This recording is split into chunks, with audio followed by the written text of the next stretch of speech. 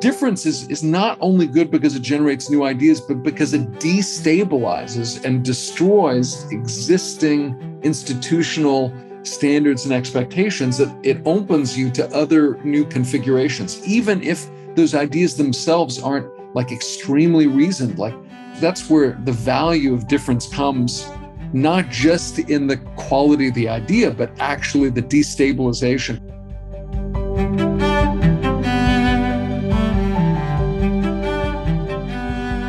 Welcome, everyone, to Culture by Design. I'm delighted to have with me today Professor James Evans, who is the director of Knowledge Lab at the University of Chicago, which has collaborative granting and employment opportunities as well as ongoing seminars. He also founded and now directs the Computational Social Science program at Chicago. James, you need to explain what that means after we do your intro, because I don't think most people understand what computational social science is. So let's just make a note of that. Sure. And sponsors the Associated Computational Social Science Workshop. He teaches courses in augmented intelligence, the history of modern science, science studies, computational content analysis, and Internet and Society. Before Chicago, he received his doctorate in sociology from Stanford University, served as a research associate in the Negotiation, Organizations, and Market Group at Harvard Business School, started a private high school focused on project-based arts education, and completed a BA in anthropology at Brigham Young University. He is especially interested in innovation, how new ideas and practices emerge, and the role that social and technical institutions, for example, the internet, markets, collaborations, play in collective cognition and discovery. So, James, welcome to the podcast. Really, really happy to have you here. Thank you. Thanks. It's a pleasure to be here. Let's go back. So what is computational social science? Well, social science tries to understand how we engage in collective action, collective thinking, collective memory. I mean, all the things that we do as people, not just individually, but together. You know, we build institutions and states, and we try to regulate safety and all these things. Computational social science tries to use computation to help our understanding and our support of these institutions in ways that we couldn't do without them. And what do I mean by that? Well, one aspect is that because of the digital breadcrumbs, the digital traces that we leave behind in our activity, you know, every time we all know the experience of running one of these digital photo red light things, you know, that kind of captures us moving through space. But every time we engage in social media, every purchase we make, all these things leave digital traces. And so computation can allow us to produce this enormous telescope that can see society as a whole or nations as wholes engaging in transaction and other kinds of behavior at scales, and both large and small scales that are really unprecedented. So it's not just deploying the sensors so that we can see all these things, but it's reducing this data to make sense of it. You know, how do we put together the text and the image data and all these different kinds of data to make sense of, you know, what it is that the people are thinking and feeling and anxious about? What are they doing? And how does it all fit together into a causal framework that can allow us to do better at the things that we care about? So that's, you know, computational social science is just using computation to do a better version of social science and social policy than we have done before. And it's true that we can take a lot of unstructured data and make it structured now, right? And then it's more usable? Yeah. I mean, definitely, you know, one of the powerful things is, you know, with the rise of the internet, there's been increasing demand as well as supply of this data. So this demand for modes of collecting, and we call it dimension reduction, right? You can imagine if I give a speech and there's 20,000 words, unique words in the speech, then you could say that my speech is 20,000 dimensional. That's really high dimensional, but that doesn't make sense. There weren't 20,000 unique ideas in my talk. There may have been 5 or 6. Mm-hmm. So figuring out how to use things like deep learning neural networks and other kinds of ensemble models that really understand language and understand images at detailed levels allow us to kind of boil these things down into meanings that are recognizable, transportable, comparable in ways that makes things like culture, and communication tractable and measurable in ways that they just haven't been before the present. So James, you don't know this, but here's the way that I became exposed to you. So you gave a speech at the Brigham Young University graduation commencement for, I think it was College of Social Sciences. Mm-hmm. And I was there. I was there with my daughter-in-law who was graduating. And I didn't know you from Adam, but you got up and you started giving your speech, and my eyes got wide. And I looked down the aisle. My son was sitting a few chairs down from me, a few seats down, and I looked at him. He kind of leaned forward and looked at me, and we kind of non-verbally said, wow. And I started taking notes. You really got my attention because we at Leader Factor were so interested in culture and the connection between culture and innovation.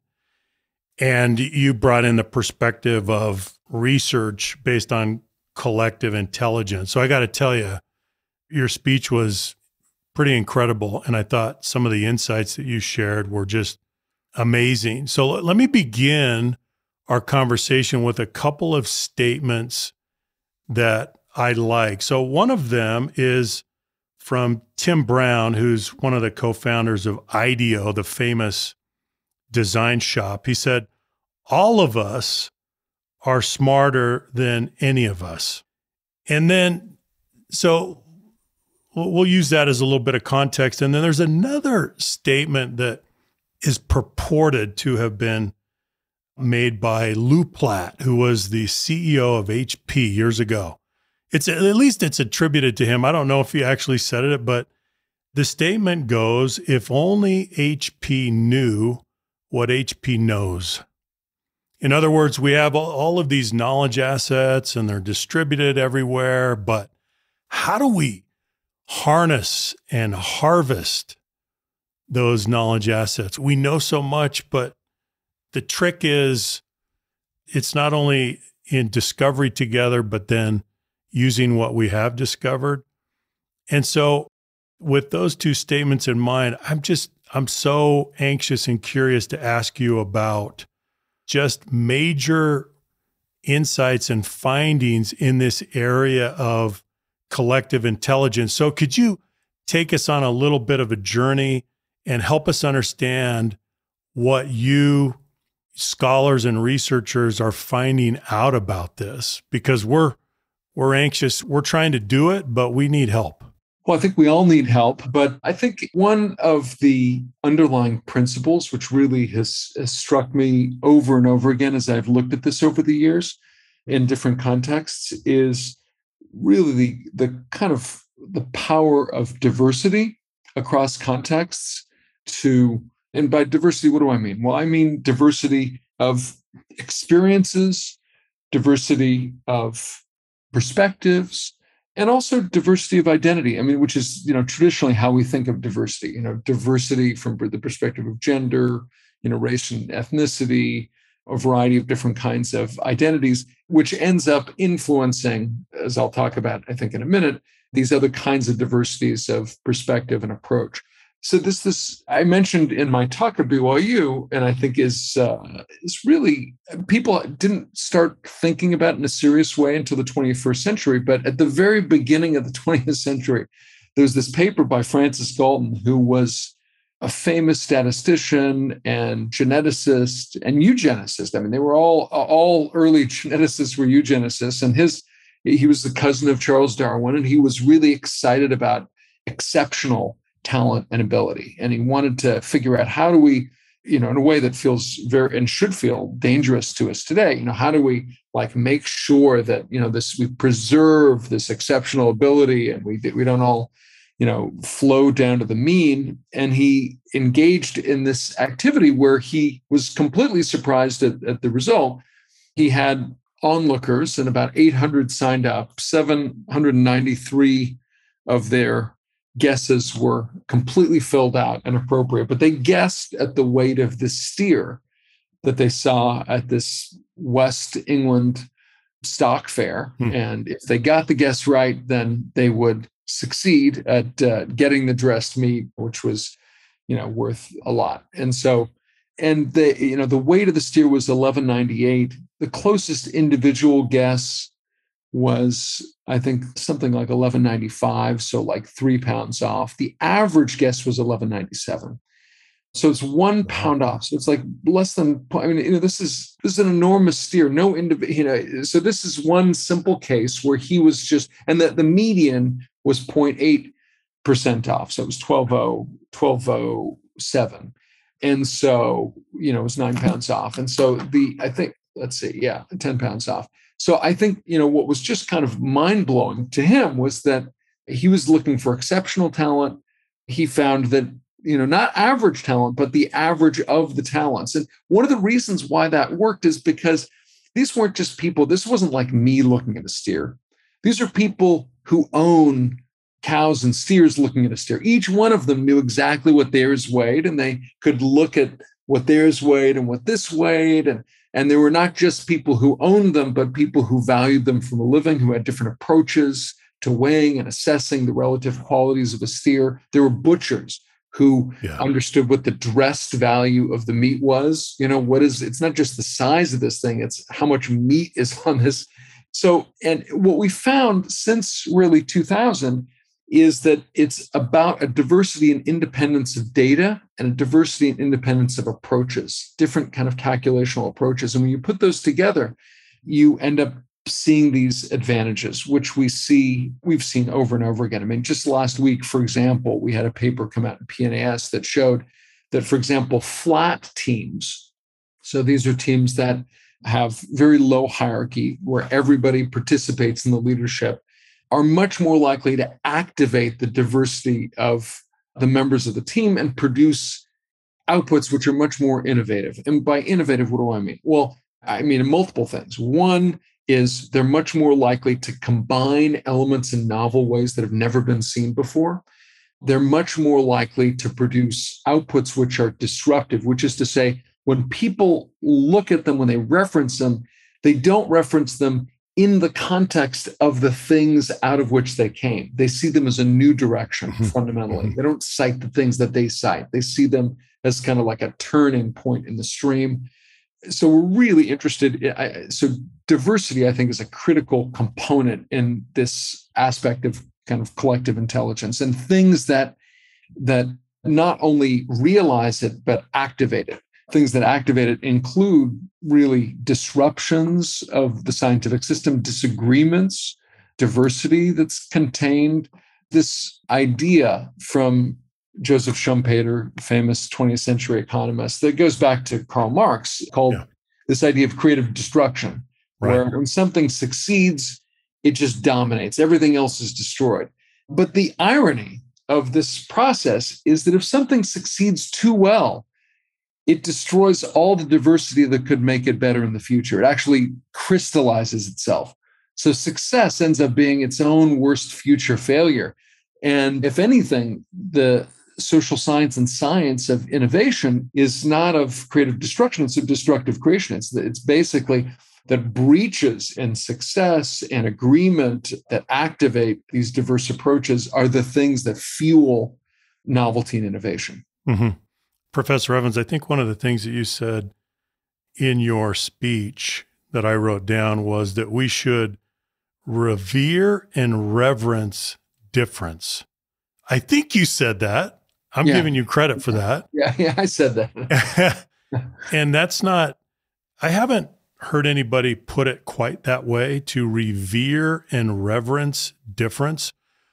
How do we do that? What have you learned about how we can do that? And do you have any advice for practitioners who are leading teams and leading organizations who have. I mean, one of the distinctions that I often make, and we talk about diversity and inclusion. Diversity seems to be primarily about composition and makeup, where inclusion seems to be much more about belief and behavior. And so we see, for example, I see many organizations that are very diverse compositionally, but they're no more inclusive for it. And so they're not able to take advantage of the diversity they have. So going back to your statement, to revere and reverence difference, what advice do you have about how to do that? Well, I'll first maybe mention a couple of findings that I think suggest some principles. One of the things that we were looking at when we looked at teams over the last few years, one principle is just size. When you have really big teams, it turns out that they're much, much less likely to activate their underlying diversity. I mean, you talk about, how, even if you have like all this diversity of background, identity, if but if you have really large scale teams in science, we looked at this in software development and technology development, invention. In all these cases, the larger the team, the less innovative the output, the less likely they were to generate things that were really seen as new directions. They were more efficient in some ways. They were able to pump out more outputs. It's just the outputs were less interesting. And I think there's several reasons. We looked at, for example, the funding underlying these teams, and we found that, large teams needed more resources, either from grants or from the organization or whatever. And so they were risk averse. And that risk aversion meant that the way, if you're a creative team, you're trying to make a new video game or a new movie or produce a new product, the way in which you succeed, the way you hedge against failure is to take a success from yesterday, someone else's success, your own success, and tweak it. Because if you're a production studio and you're trying to decide between like a novel independent film script and Right. Transformers 9 or whatever, you're basically going to go with Transformers 9. It's going to give you Transformers 8 receipts minus epsilon, minus some little amount. So you're basically just doing momentum. Yeah. And so you kind of lock in the present by hedging against failure, by basically building on other successes. And big teams are able to produce things really quickly. So that you can beat others, even if everyone's looking at yesterday's successes. You can beat others to the punch. And so that's, even though a big team could have a more diverse composition of persons, it's very difficult to activate that composition.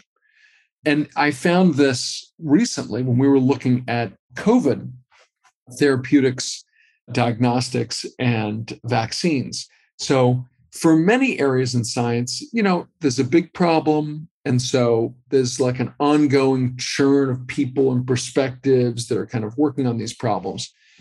And we basically looked at COVID vaccine and therapeutics, and we tried to basically predict those that would kind of like come out down the pike in the future. And if we took into account who was doing what, we improved our prediction of those things that would actually be discovered by like 500%, by a huge amount. It basically meant that because everybody attended to this thing, there was all these resources, almost no ideas were being generated. Like the ideas that were present at the moment that the crisis really kicked in were like the sum of ideas that really got investigated, because everybody, because of that speed, were basically trying to invest in prior successes, like prior perspectives, how the configuration of ideas at the moment that it became a big deal, which is, again, So I would say that's one principle of size. Another principle related to the article that I just mentioned is really kind of the flatness of the team. And the way in which we measure and assess this is the degree to which diverse members of the team are able to participate in leading roles. So they're able to guide the direction of the team, and they're credited for that guidance. and leadership. And we look at that leadership ratio, the number of people who participate in any way who are also participating in leadership in those teams. And those, so that L ratio, that leader ratio is kind of an indicator of flatness. If it's 1, then every single person is taking a guiding role and is being credited for those guiding roles. And when you do that, you activate more the diversity within the team, dramatically improving both the novelty and the disruption of the uptake, the likelihood that, when someone sees this thing, it's really a new story, it's a new direction. And then a third thing that we're just exploring right now, but it looks really quite promising, is we've looked at, let's say you've got a team of people with difference. You can imagine I'll use a geometric metaphor, the diameter, of that difference could be very large, okay? It could be extremely diverse, but you can imagine everybody, it's possible, could be on one pole or the other of that diameter. So there's a lot of difference, but there's also a lot of distance between those people.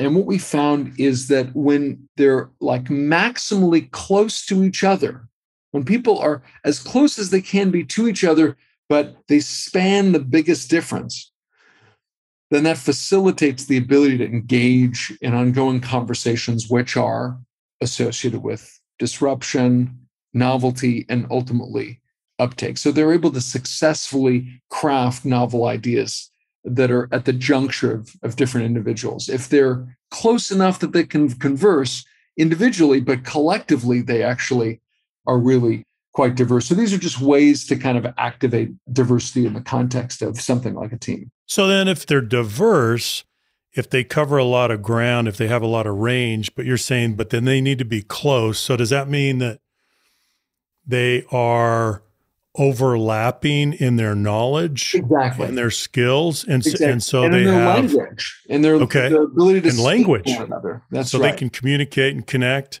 They have at some point they become interdisciplinary as a collective because they have to cover a lot of ground, but they have to be able to connect. If they can't connect, then they can't do the combination and recombination that innovation requires, I guess. Exactly. So it's like, how can you maximize the possibility for spanning this distance? Is the fact that even if everybody can't talk all at once, that any combination of people, right? So you can craft enough combinations across this space that it improves the likelihood that ideas from one part end up improving or changing ideas from another part. So Professor Evans, let's come back to the second dimension that you talked about, and that is flatness. So we could frame that as cultural flatness, meaning that we're trying to neutralize the liabilities of hierarchy. And we are much more, therefore, if we're culturally flat, at least this is the way that I like to think about it, if we're culturally flat, then we are more agnostic to title and position and authority and power distance. We're just much more agnostic to it. And that allows us a cultural flatness in which we can debate issues on their merits. And so the idea, we're going to remove the exaggerated deference to the chain of command because that gets in the way. It's an obstacle. So the hierarchy is necessary. We need hierarchy. We're not going to get rid of hierarchy. We need a division of labor. We need clear roles and responsibilities. We need accountability. But how do we neutralize the negative side of it, the liabilities of hierarchy that clearly get in the way, that really freeze people, freeze their discretionary efforts, freeze their ability and neutralize their ability to connect and do the things that you're talking about? So you talked about the leadership ratio, sharing that where it's more widely distributed, it's democratized.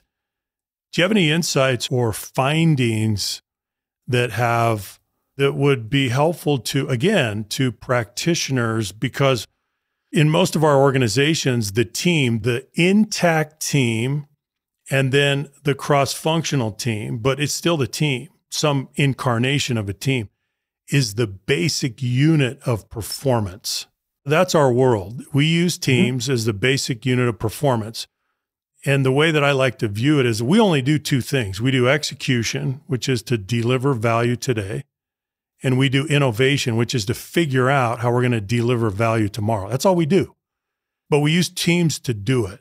So going back to, as you say, flatness, do you have any insight or advice about how to achieve the flatness to neutralize the liabilities of hierarchy? I think that the way in which you specified that difference of execution versus innovation is these have different functional requirements. Execution benefits, you want to lock in a set of reasons, right, and recipes that have been developed in the past. And that's a place where hierarchy really sings. Innovation, right, where you're trying to generate new values and you're engaged in an experimental search, this is the place in which, flatness really benefits. And so having teams that are both trying to execute and innovate at the same time, you basically have these two demands really fighting with one another. And so this is where, if you're engaged in innovation, that's really where you benefit from reverencing and revering difference. And again, here's the thing, it's not only just like because the other perspective is so important. I'll give one example of this is an experiment, not that I ran, but Nicholas Christakis and his team at Yale ran, where they had a number of people engaged in this kind of network activity where they were trying to produce a value. In this particular case, it was a color that would kind of match with the other colors of other people in the team. So they're trying to engage in this complex coordination exercise. And they just keep getting stuck. People kept getting stuck. And what they did was they replaced a handful of the nodes or the people in the system with robots. And the robots were dumb robots. They just would basically produce random results. But because of those random results, it actually allowed people to search out other parts of the space, and the whole collective ended up performing much better as a result. Really? Yeah. So it's like the difference is not only good because it generates new ideas, but because it destabilizes and destroys existing institutional standards and expectations, that it opens you to other new configurations, even if those ideas themselves aren't like extremely reasoned. Like that's where the value of difference comes, not just in the quality of the idea, but actually the destabilization. So to succeed in innovation, you're really surfing this boundary between order and chaos. Yeah, you are. You are. Yeah, that takes us to another distinction that I think is so relevant to your research, and that is, so just taking the individual as the unit of analysis, not the team, but the leader, the individual. It may be a leader, maybe a individual contributor, maybe in a technical role, who knows? But the point is that when you're doing execution on one side of the ledger, coming back to that distinction between execution and innovation, when you're doing execution, everything that we learn, I think about my own career, James. I spent several years in manufacturing, and I think about the training that I went through. I think about statistical process control. I think about Deming's quality management. I think about theory of constraints. I think about Toyota production system. I think about Six Sigma and the DMAIC methodology. I think about all these things. What do they teach me? I think about business process reengineering. All of these training movements and tools and methodologies that we learned over the years, what did they teach me? They taught me to reduce variability. Execution was all about reducing variability. You've got to take variability out of the system. You've got to wring it out so that it's scalable, because what you do needs to be scalable. We're looking for efficiencies. We're looking for economies of scale. And so I was acculturated. I was socialized into this way of thinking and into this discipline. Now, there are many virtues associated with that, many benefits. Okay, but then embedded in my role as an employee, as a manager, as a leader, is also innovation. And I have to do both. I have to do execution and I have to do innovation. Well, here comes the collision, because innovation doesn't reduce variability, it introduces variability. Yeah. And so there's this natural tension and contradiction and collision that are taking place. Here I am, deeply socialized. You know what? I was taught to reduce variability, but I was not taught how to introduce variability into a system.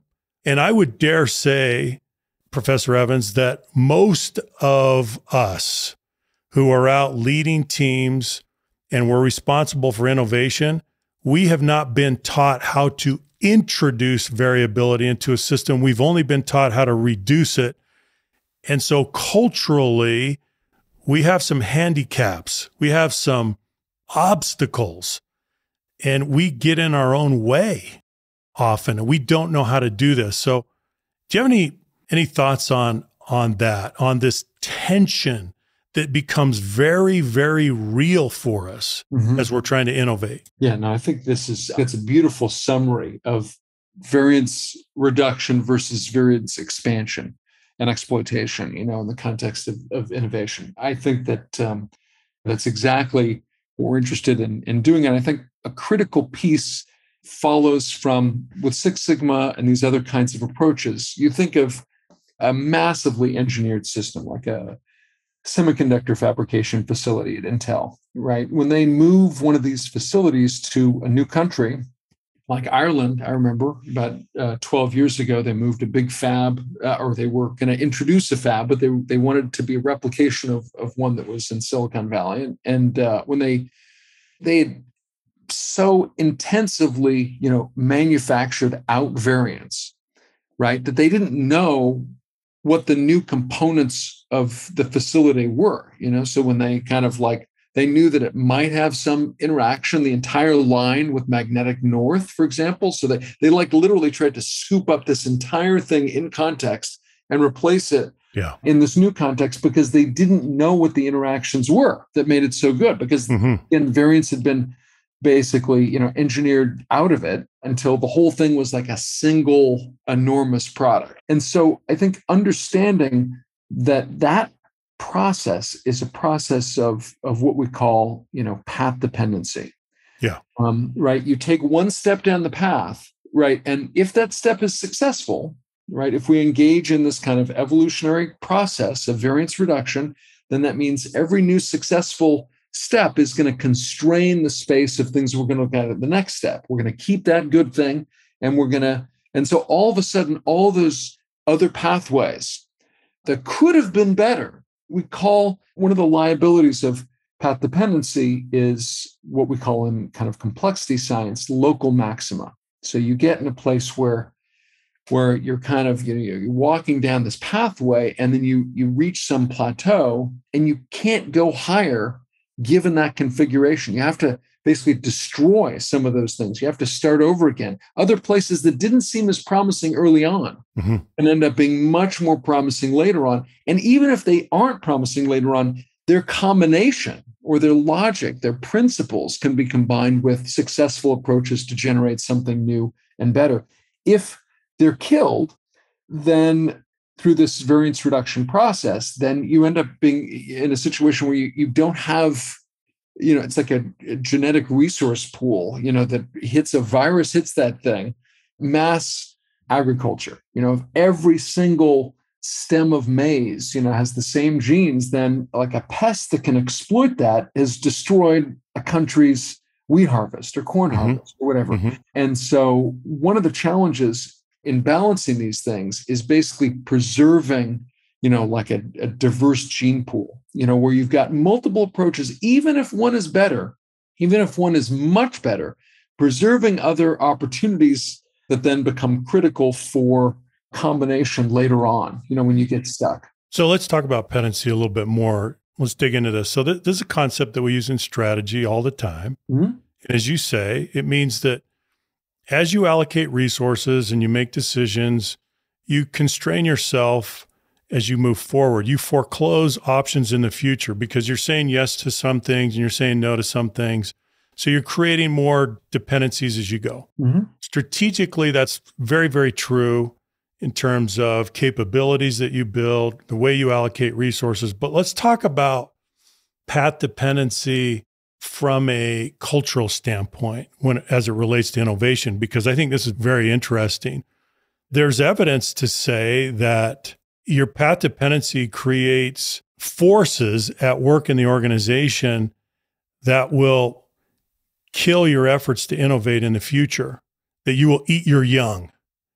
And so, right, there's a school of thought that says, you know what? You can't do that in the mothership anymore because you're going to eat your young. You have perverse incentives going on internally. So you need to take it outside the mothership, set it up as a skunk works so that it will be free from the cultural path dependency that you've created, these forces that will try to destroy the green shoots of innovation that grow up because of the incentive structure that exists and the path dependencies that you've created. So, Professor Evans, I'm wondering what your point of view about that is. Do you think that you need to, that's why so many organizations are creating accelerators and incubators that are outside of the mothership so that they can be free and liberated and we won't kill their efforts. So what do you think about that? What's your point of view? Yeah, I mean, there's some times and situations in which even that's not enough. I mean, I think of, where companies acquire other companies because they couldn't have grown them. Probably the most, clear example is something like in the oil industry. You've got refinement and you've got exploration. Yeah. And exploration, gives out 1,000% bonuses, and refinement looks like everybody's lockstepped. And so the incentives for participation in the associated cultures are so radically different that these have almost always been in different sectors because they just can't. The incentives are so radically different. The cultures are so diverse, and the bonusing and just the way in which people. So I think that figuring out where it is that one needs to place something that will facilitate productive difference, whether it's in a different person or if it's in a different team or if it's in a different investment, right? Or if it's like completely outside the investment world and it's something that you're tracking and monitoring as a source of potential recombination. One of the things that we've looked at within people and within groups is we look at scientists and innovators, and we look at their produce over time. And one of the things that's really striking is, their ideas age. The ideas that they think were the most exciting, it turns out on average in every field at every time period, on average, the best idea, the idea that you cite or reference the most in building your work is an idea that was coined the year before you published your first idea. And your ideas age in science at about a month a year. Mm-hmm. But what's really striking is the slope is much higher for successful early successes, right? You can't get away from your successful ideas, even if you want to. No one will let you. Yeah. But here's the countervailing thing, which I think is even more than just path dependency. If you look at people who are not only referencing early ideas, but you identify whether they're basically criticizing them or building on them, it's almost exclusively when people become mature in an area at about 10 years for inventors and scientists that we don't have the data for managers, but I think it would be really exciting to look at this. They all of a sudden, massively increase the number of ideas that they're critiquing, which are almost always new ideas. So you have this demography in a system where basically if you've got a certain percentage of older participants, and by old, I just mean when they began in the system, then it crystallizes the system. It's like a crystal. You cannot move any of the parts. There's zero churn to the ideas that enter in this space. And so finding ways to manage the demography of your system, like the age of your system, is again another recipe for thinking about this. When we looked at what were the biggest, most disruptive and novel sources of ideas in science and in technology and elsewhere, we found that it tends to not be diverse people with diverse experiences. They tend not actually to be diverse teams even.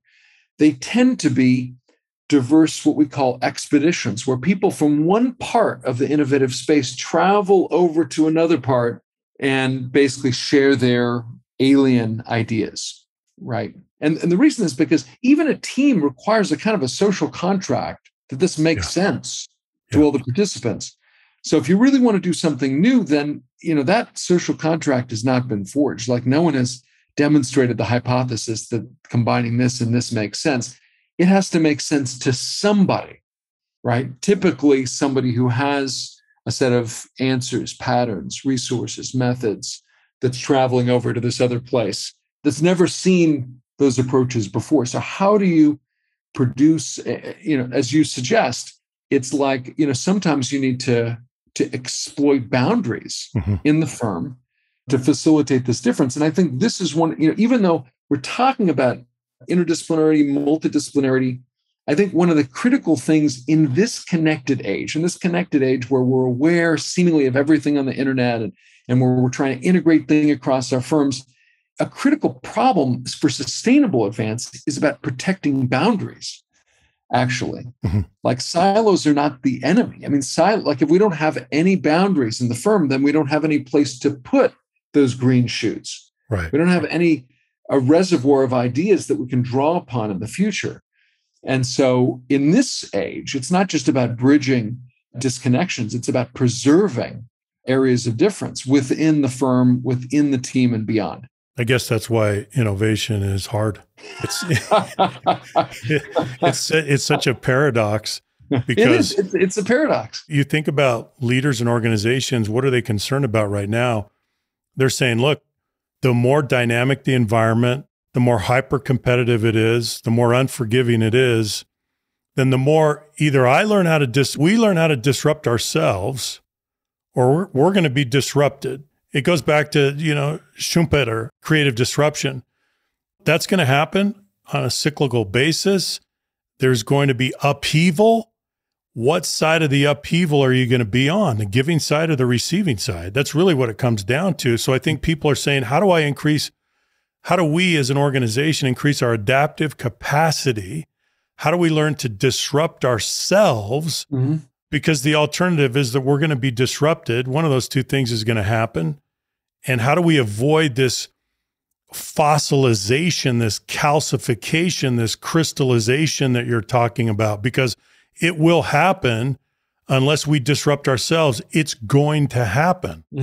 There's an amortization schedule on all of our ideas. And so I think we see this more clearly than ever before because the average span of competitive advantage is shorter. It's like ice. Everything's melting. The only question is, what's the rate of the melt? And so we're trying to figure out, how do we take what you're doing, James, the research, the findings, the pattern recognition, and then how do we apply it? How do we operationalize the things that you're finding? These are critical findings and critical insights. We have to take those and apply them, because innovation for most of our listeners here, innovation is an applied discipline. They're not on the research side, they're on the applied side, and they have to lead it. Yeah. They have to lead it as an applied discipline. And they are balancing the competing demands of execution on the one side and innovation on the other, as we talked about. And it is very, very difficult. Well, as you suggest, I mean, there's an element of critical paradox here, where basically, failures are correlated with successes. I mean, in terms of magnitude, and I think this is one of the challenges that places like the U.S. Army and major corporations and certainly big science funding agencies are afraid. They're afraid of failures. They're afraid of the visibility and the exploitation of failures by their enemies, their political enemies, their enemies within organizations.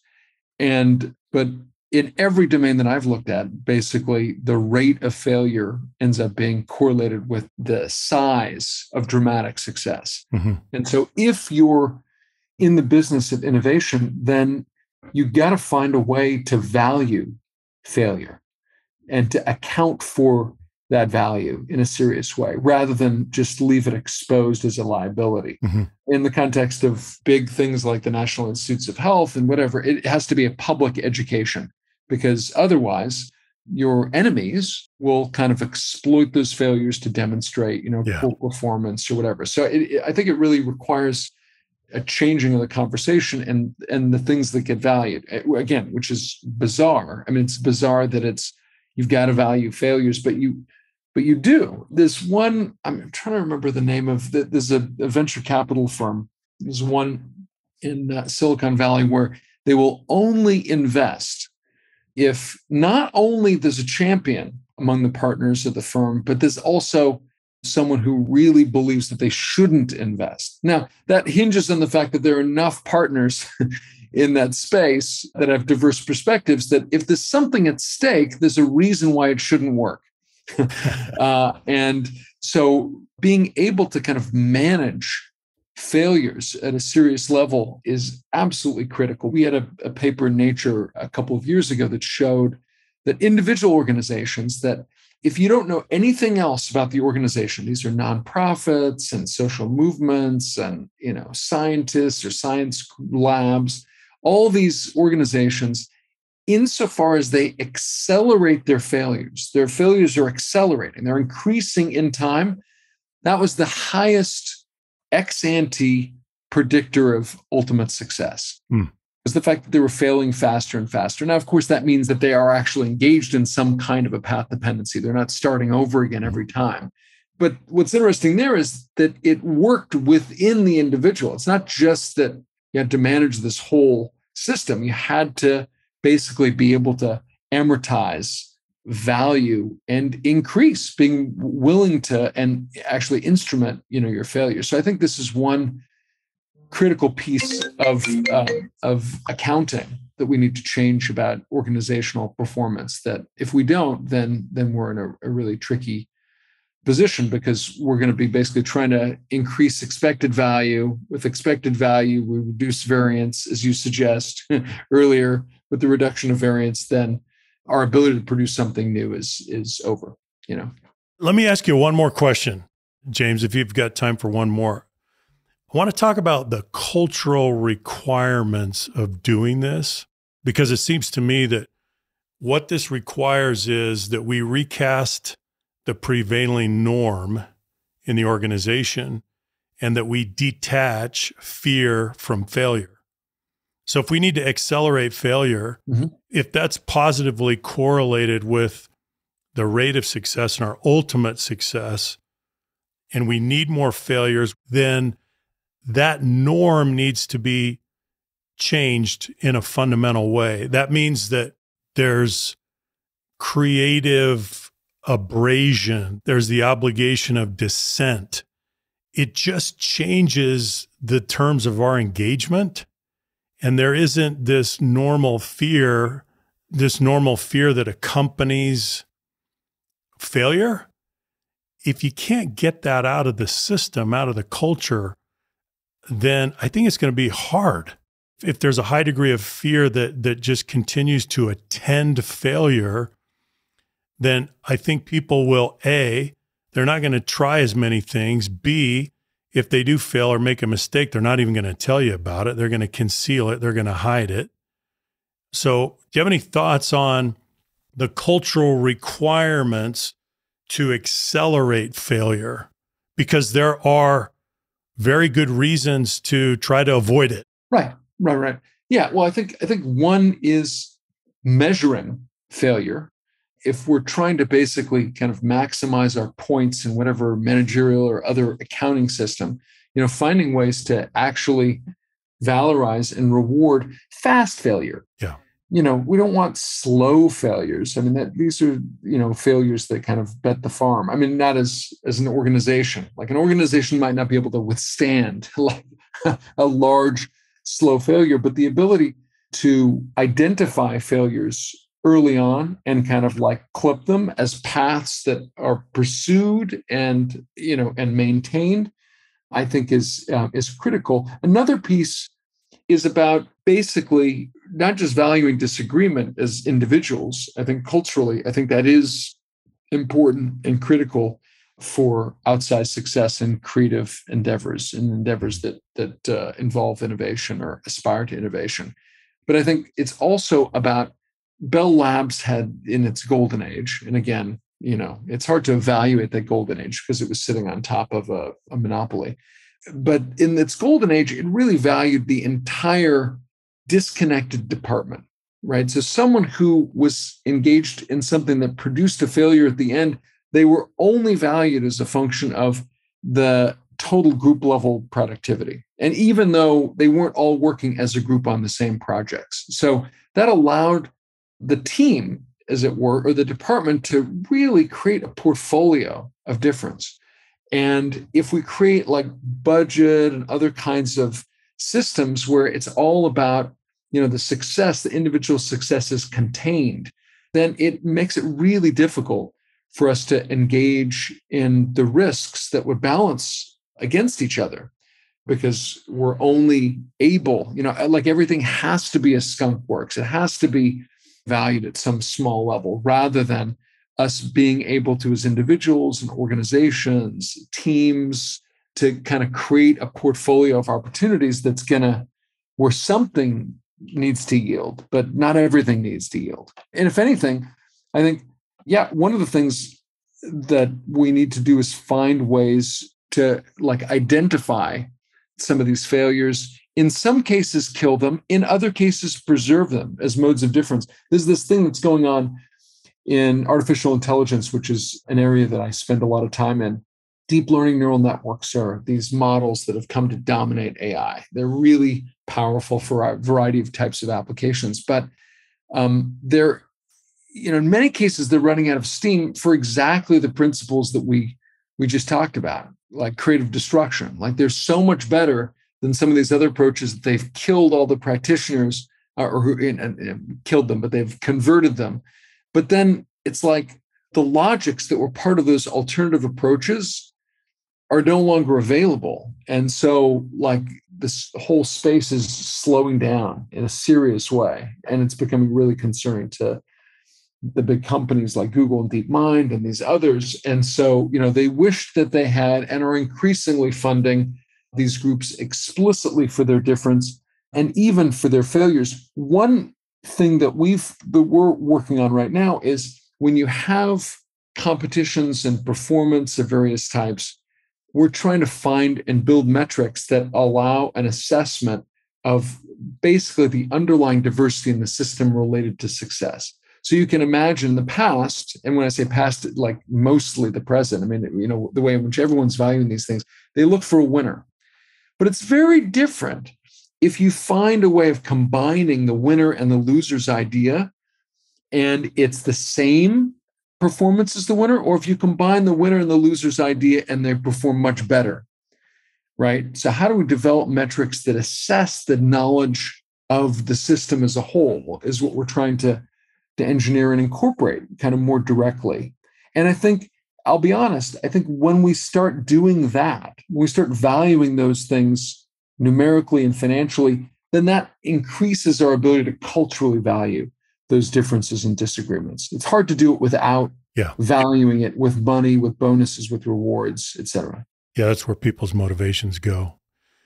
Professor James Evans, I can't thank you enough. Thank you for the path-breaking work that you're doing, because ultimately, I think you're helping us understand how we can really liberate and unleash organizations to solve difficult problems and to make breakthroughs and to create new solutions. So the value of the research that you're doing to me is just unbelievable. So I can't thank you enough. Thank you for the insights as well. Well, my pleasure, Tim. This is great. And yeah, let's stay in touch. Thanks so much.